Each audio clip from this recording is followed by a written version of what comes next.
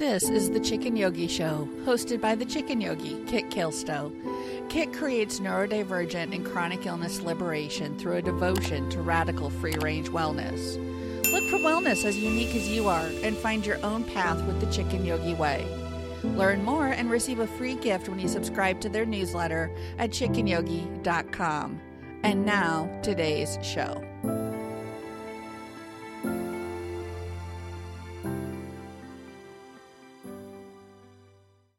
And now, today's show. Well, welcome to the Chicken Yogi Show. I am honored to be here today with Danny the Punk Rock Autistic. I've been following their page on Facebook for a while. Really love what they talk about. And today we're going to discuss not only Danny's work, but also tea. Tea is a special interest, and they will do a little demonstration for us. So let's begin by having you tell our listeners just a little bit about yourself. My name's Danny. I live in Denver, Colorado. I have been running my social media platform for about 2 years now. I was inspired to kind of get into online advocacy and activism for disability rights and neurodivergency a few years ago. I was diagnosed autistic at 27, but kind of grew up in the special education program. Wild that they missed it, until so much later in life. But worked in direct support and in special education and a bunch of other kind of a little bit of everything in that field for 15 years or so. And from that, kind of thought that there was a lot of work that needs to be done from kind of a firsthand lived experience that is, fortunately growing now from a lot of other people, but there's still a lot of work to be done. And branched out from my social media, and I now do private and individual consulting for neurodiverse people and for families, as well as assist with research programs for universities and provide neurodiversity accommodation trainings in the workplace, and kind of seeing what else I can get into. But that's kind of the gist of my little background and and what I do. Wow, that sounds not only fascinating, but something that is so needed, especially in terms of lived experience and presenting these trainings and advocacy from lived experience. So that's wonderful. And that's how I connected with your page, was through the advocacy work. And one of the things that you mentioned was your tea ceremonies and the tea work that you do. Yeah. And that comes from a little bit of a different place. Would you mind telling us just a little bit about how you got into that? Sure. It's a really long story, but I'll try to consolidate as much as I can. I have been a practicing Buddhist for about 16 years now. And a long time ago, at one of the temples I was a part of for several years, my former teacher, he is Chinese Malaysian, and in the temple, which is I'm now more affiliated with like Zen Buddhism, but prior it was like in Tibetan Buddhism.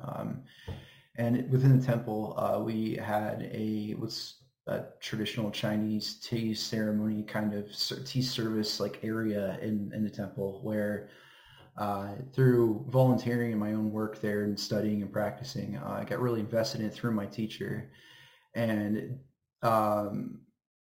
when we would have people come into the temple, it was one of the things that we offered, and it was something I was really enthusiastic about sharing with people. And through my navigation towards more of the Japanese Zen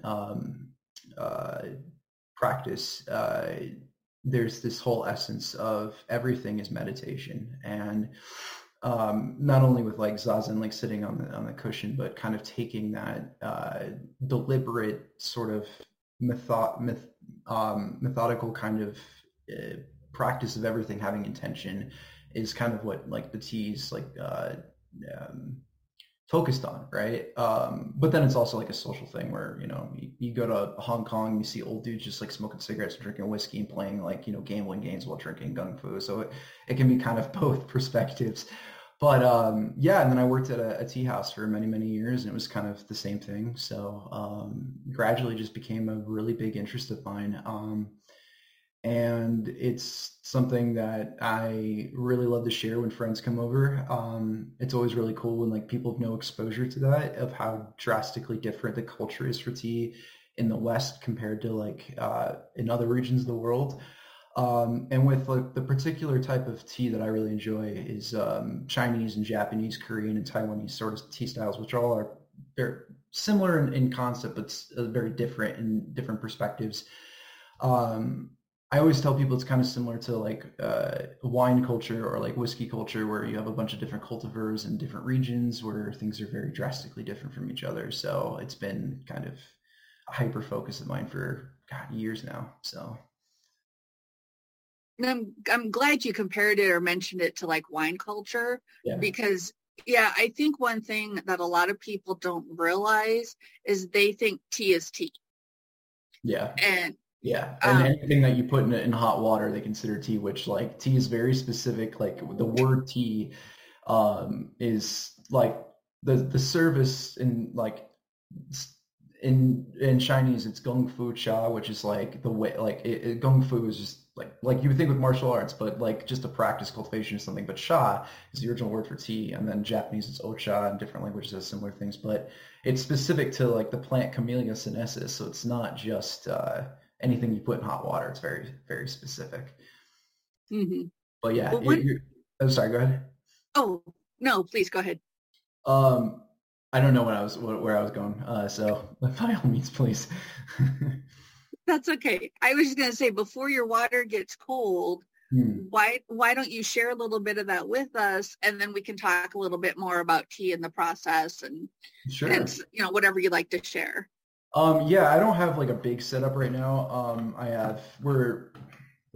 My partner and I recently moved here really about a year and a half ago, and I have so much like just stuff built up that and not everything's unpacked. But right now I got a little bit of water brewing. If my camera cuts out, I apologize. So you can't really, let me see if I can move this back a little bit.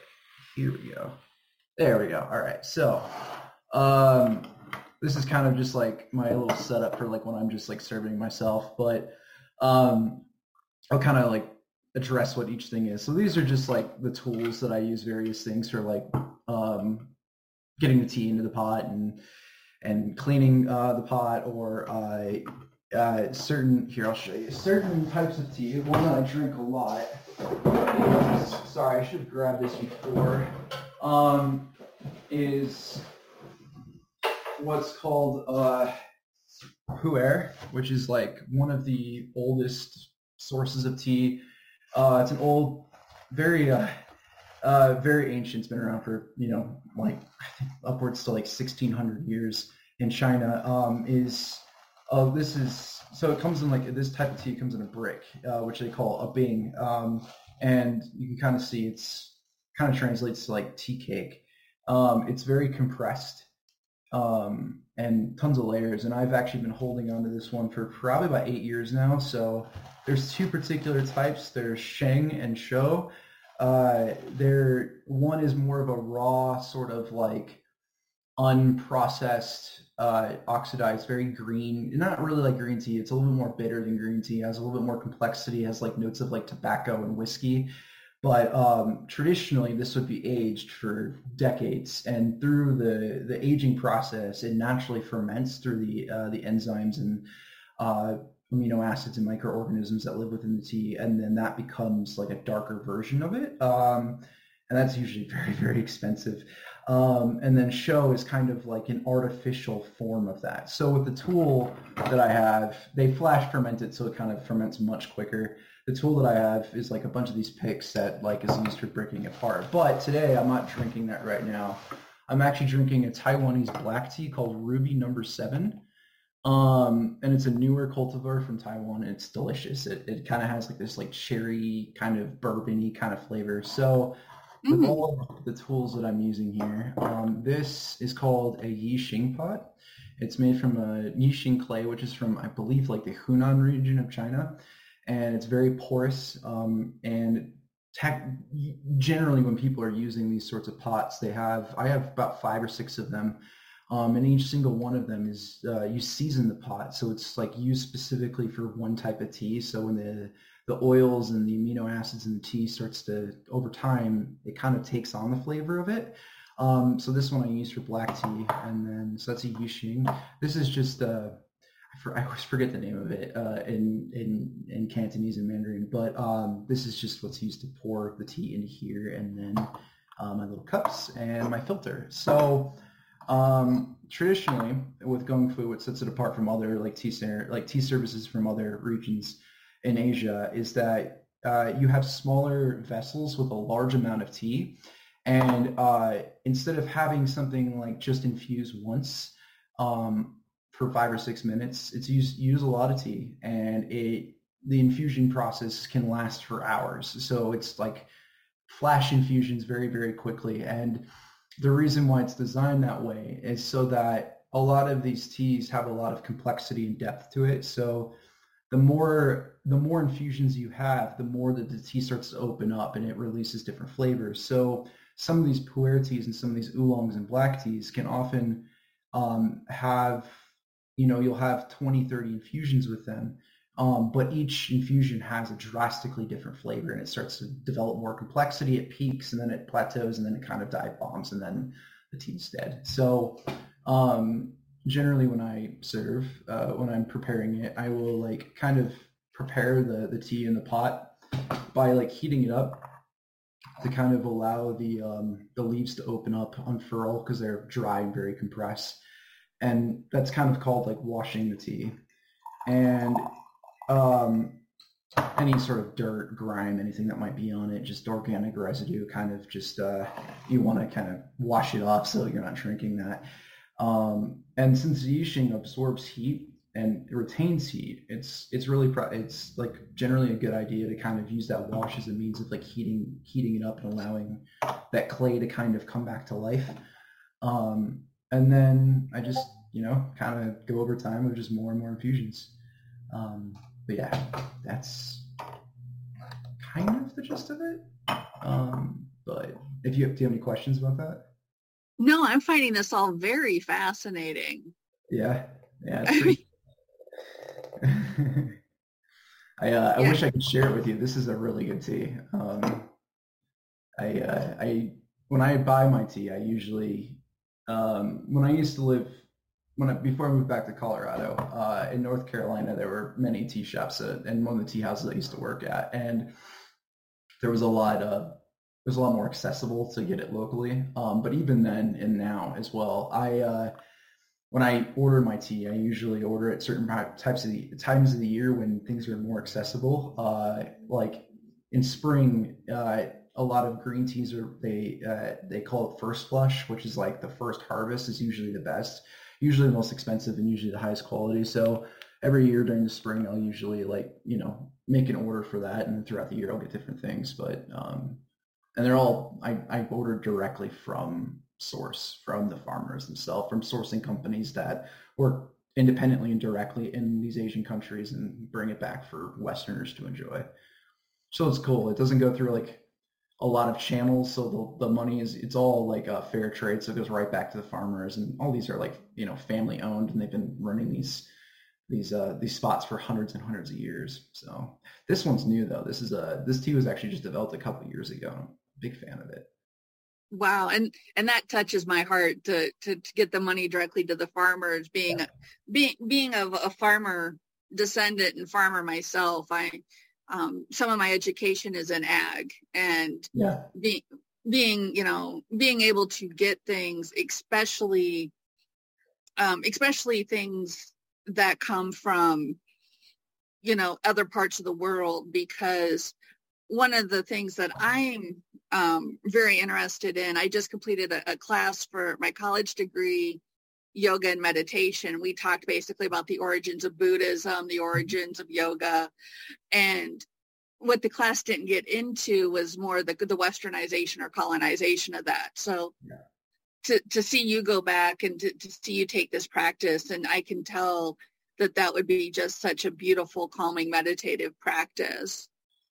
It is. And um, when traditionally, when you go into a zendo, a temple, or whatever, a tea is often used as for monks and priests and practitioners as a way to kind of stay alert during meditation. And a lot of these teas do have a high level of caffeine in them because Camellia sinensis is a natural plant that has, is a plant that has natural high levels of caffeine, depending on the oxidization, the cultivation of the plant. But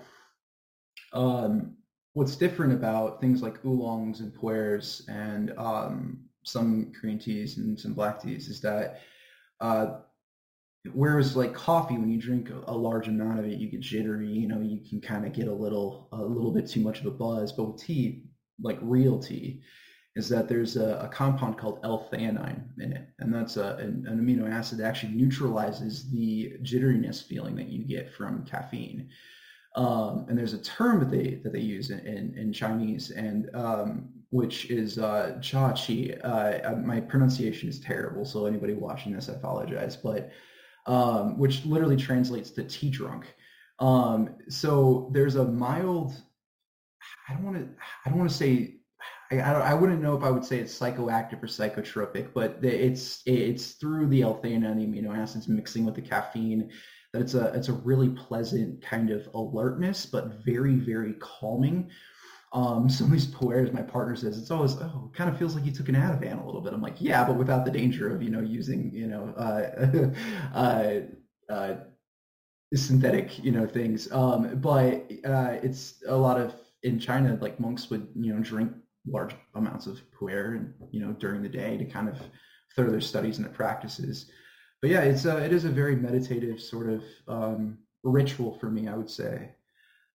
It's definitely enriched my life. It's enriched my own like dharmic practice, and it's been a great way to connect with friends. Prior to moving to Denver, when I was in Maryland and North Carolina, I would set up a tea kind of. I have a really big tea table that I have, and big portable water heater, and I would set up in the park, and I would have a sign that says, "I'll serve you tea if you tell me your story," and that was always a very a wonderful experience because the connections I got to build with people was really, really nice. Oh, wow. That sounds amazing.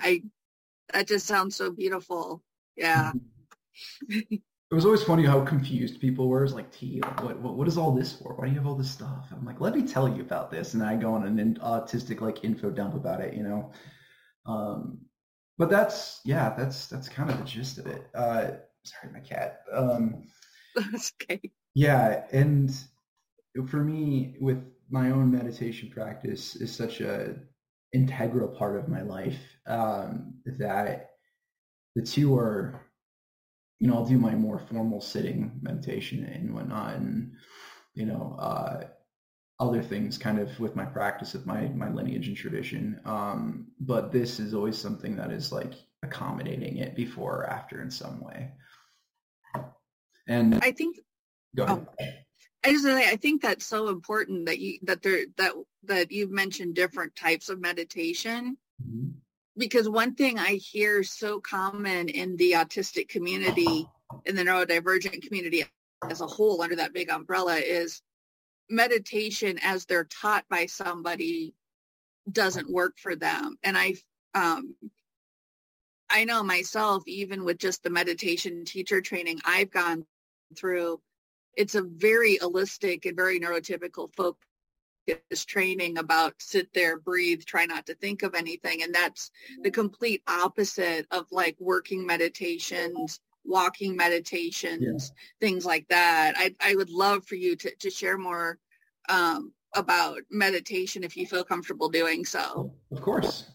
So the lineage that I'm a part of now is called Soto, the Soto school, Soto Shu, which is one of the main pillars of Japanese Zen, and it was started by a monk, 1400s, 1300s, named Dogen, and Dogen was a form of Dogen practice. I think it might have been Tendai Buddhism, which is a little bit more esoteric, kind of in line with Vajrayana.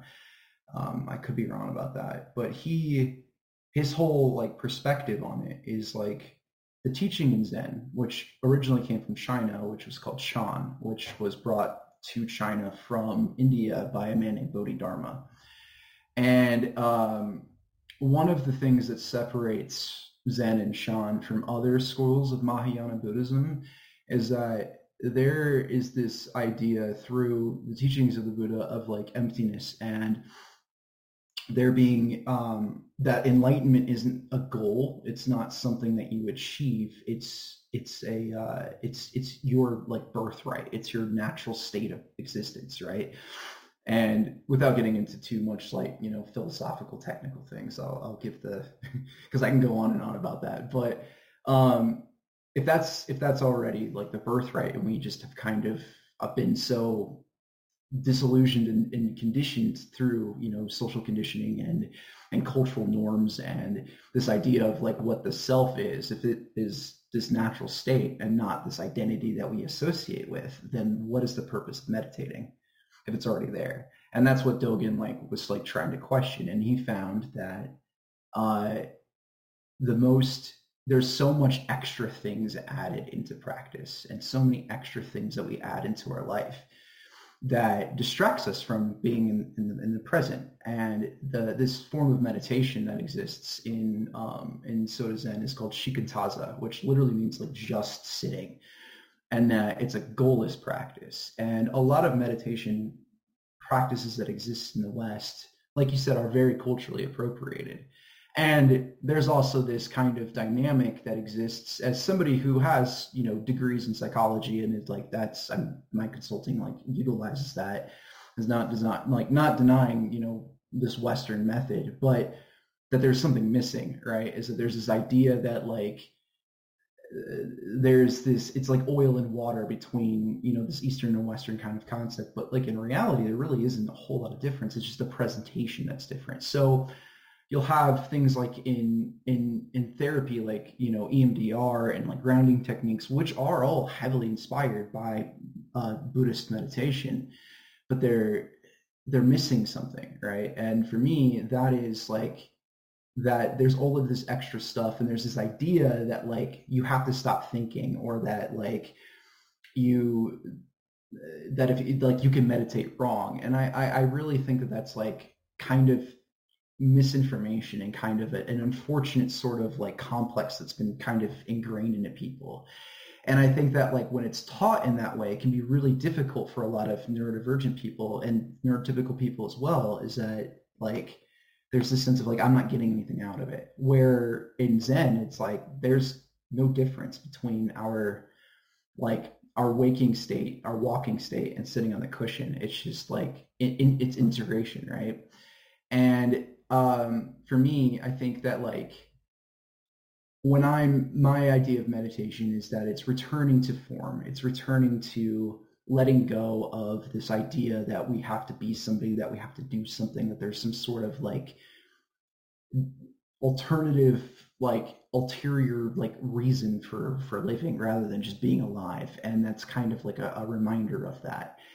And so for my meditation practice, and a lot of Buddhist meditation practice in general, like shikantaza is based off of traditional Vipassana, shamatha, like the original source of meditation of the Buddha. And Dogen was trying to return to that, like get rid of all the extra stuff because it's not needed. Let's just sit and be present. And even like with the meditation practice, it's like the breathing is really just a grabbing and returning back. So when our mind wanders, it's kind of returning back to form, and a constant kind of reorganizing of that without any sort of pressure, without any sort of like deliberate kind of like, I need to do this. It's just a gentle reminder. And with shikantaza in general, it's this idea that there's nothing to gain and there's nothing to lose. It's being completely free and and kind of falling, like in Buddhism, the Four Noble Truths and Eightfold Path of like of unfeathering that attachment of this need to do something. And I think for neurodivergent people, it can be really beneficial, especially for autistic people, because so many of us are ADHD. And when I first entered meditation, it was very difficult for me because I had this idea in my mind that is, this concept that you were talking about, which kind of led this spiral where I'm like, this isn't, nothing's happening, nothing's gaining. And it's sure there's realizations and experiences that you have with meditation or outside of that, but that's not the goal. It's just to sit and to give yourself a moment to not have to spiral out like we constantly do, if that makes sense. Kind of going on a tangent, but I hope that answers your question. Oh, no, that's beautiful. I'm reminded of the connection between yoga and Buddhism and Taoism, which is the liberation or the freedom. Mm-hmm. And one of the things that when I look at, I see a lot, I am also going for a psychology degree. And one of the things that I see is there's a lot of separation between mind and body.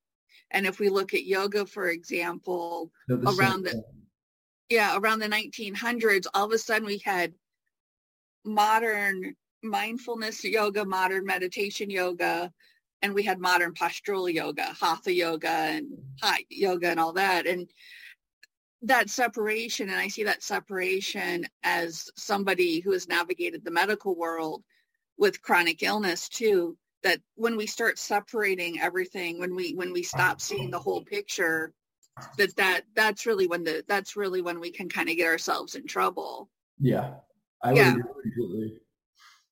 It's interesting because the word yoga mm-hmm. and the practice of yoga is very different from the Indian, Tibetan, Asian, Buddhist, and Hindu, and Vedanta kind of practices in general, of what that word means and what the practice is in the West compared to like what its original source is, right?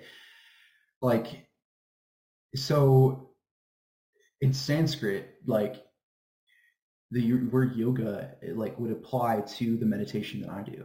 It would apply to, esoteric Vajrayana sort of based, like esoteric visualization meditations. It would apply to Kung Fu. It would apply to the stuff that you see, like if you went to your local YMCA. But I feel that like this idea that like, as somebody who's chronically ill and in chronic pain as well, it's something that like, I think this idea of like mind, consciousness, and body being these separate entities is really,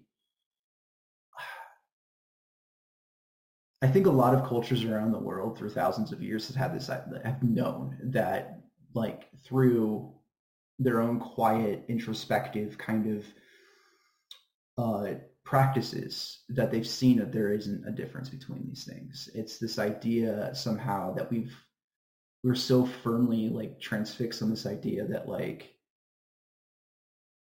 this identity, right? This me, Danny, is like this permanent kind of existing like thing, and it's not. It's this nebulous, vapid kind of transitory sort of experience from moment to moment. And in Buddhism, like the idea of like anatta is like no self, that this idea of like an identity doesn't exist.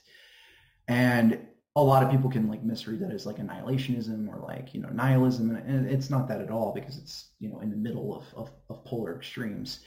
But that meditation is kind of like seeing the true nature of ourselves, and like not to get like too like metaphysical, but like from a more like secular perspective, I think that like the meditation practices and developing rituals can kind of lessen this grip that we have on like our own suffering and see it for what it is, see it objectively. And that can be our own trauma, our own mental health, our own physical pain. And for me, who suffers from all of the above, having that practice kind of allows my mind to step back and see the bigger picture of that. Like, it's a sum of its parts. It's all of these different things occurring, and they're all connected interdependently with each other. That creates this experience that I'm having. And when I see that, it's like, oh, it's just pain. It like, for me, it's the pain is so much worse when I'm like not aware of it, when I'm not mindful of it. But when I sit with it, it lessens its kind of vice grip on me. And I'm sure that sounds kind of weird, but like that's just like for me at least, you know.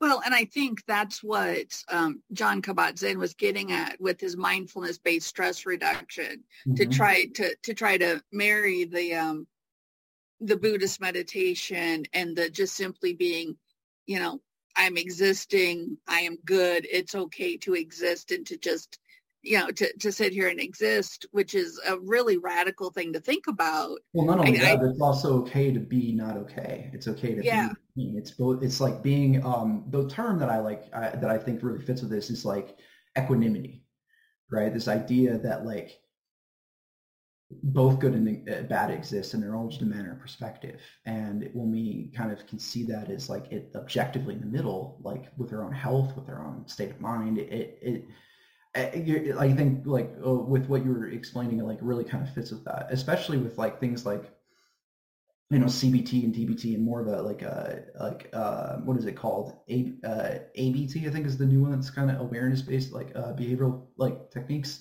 Okay. I think that might be the acronym, or like humanist perspectives, is marrying like a lot of these older concepts and practices that exist for thousands of years, and it's, I think, definitely like destigmatizing them. You know, I think it's been really helpful for a lot of people. And I think to kind of bring this all together, the practices that we each choose and the practices which speak to our heart, you know, that those can help us be in the moment, be mindful, as well as help find ways to nourish us, so that way we can, my brain's croaking. But that way we can, you know, that way we can have ways to care for ourselves beyond, and make our own ways to find that kind of wellness for ourselves. I agree. I think that like everything that I've mentioned, everything that I've talked about, I think the most important part and the reason behind all of it is compassion. And I think that living in our capitalist dystopia, I think that's something that isn't nourished. It's seen as weakness. It's seen as something that is like, you know, new agey or like woo woo or a waste of time, because we live in such a hyper individualistic culture that it's become so individualized that like not only we've forgotten about the greater connectivity between all of us, but we've also kind of forgotten ourselves in the process, right? And I think that like all of these things can cultivate, and the purpose of them is compassion and loving kindness, not only for others but also for ourselves. And we can't do that when we're so distracted and we're so absorbed in you know, the passing of life, when, you know, life should be enjoyed, but like we need to remember how to do that. And I think doing that is through finding kindness for ourselves. And that's just the most beautiful place to end our conversation today. So if you could tell people, you know, how to find out more about you, your work, any links you want to share, I'll of course put them in the show notes as well. Sure. So you can find me on Facebook at the Punk Rock Autistic. I'm on other forms of social media, but I don't really use them as actively. Facebook is kind of the most, like, I guess, the one of the furthest reach and the one I'm most active on. And then you can also find me on my website, which is thepunkrockautistic.com. And there I have a ever-growing kind of resource like page that has tons of resources for mental health, for intersectional activism and advocacy. There's stuff for LGBTQ resources.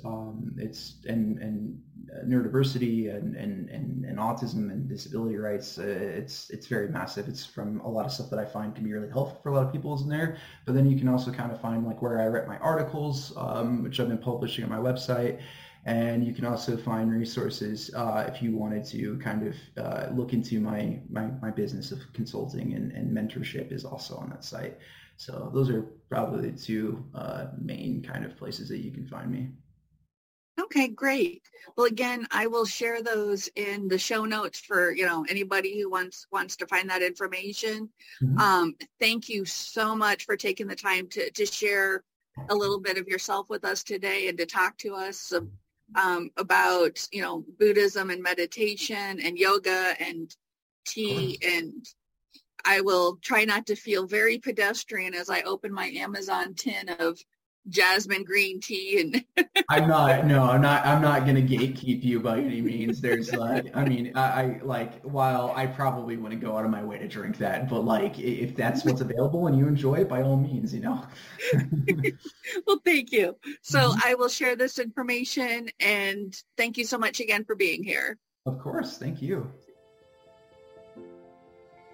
Thank you for listening to The Chicken Yogi Show, hosted by the Chicken Yogi, Kit Kilstow.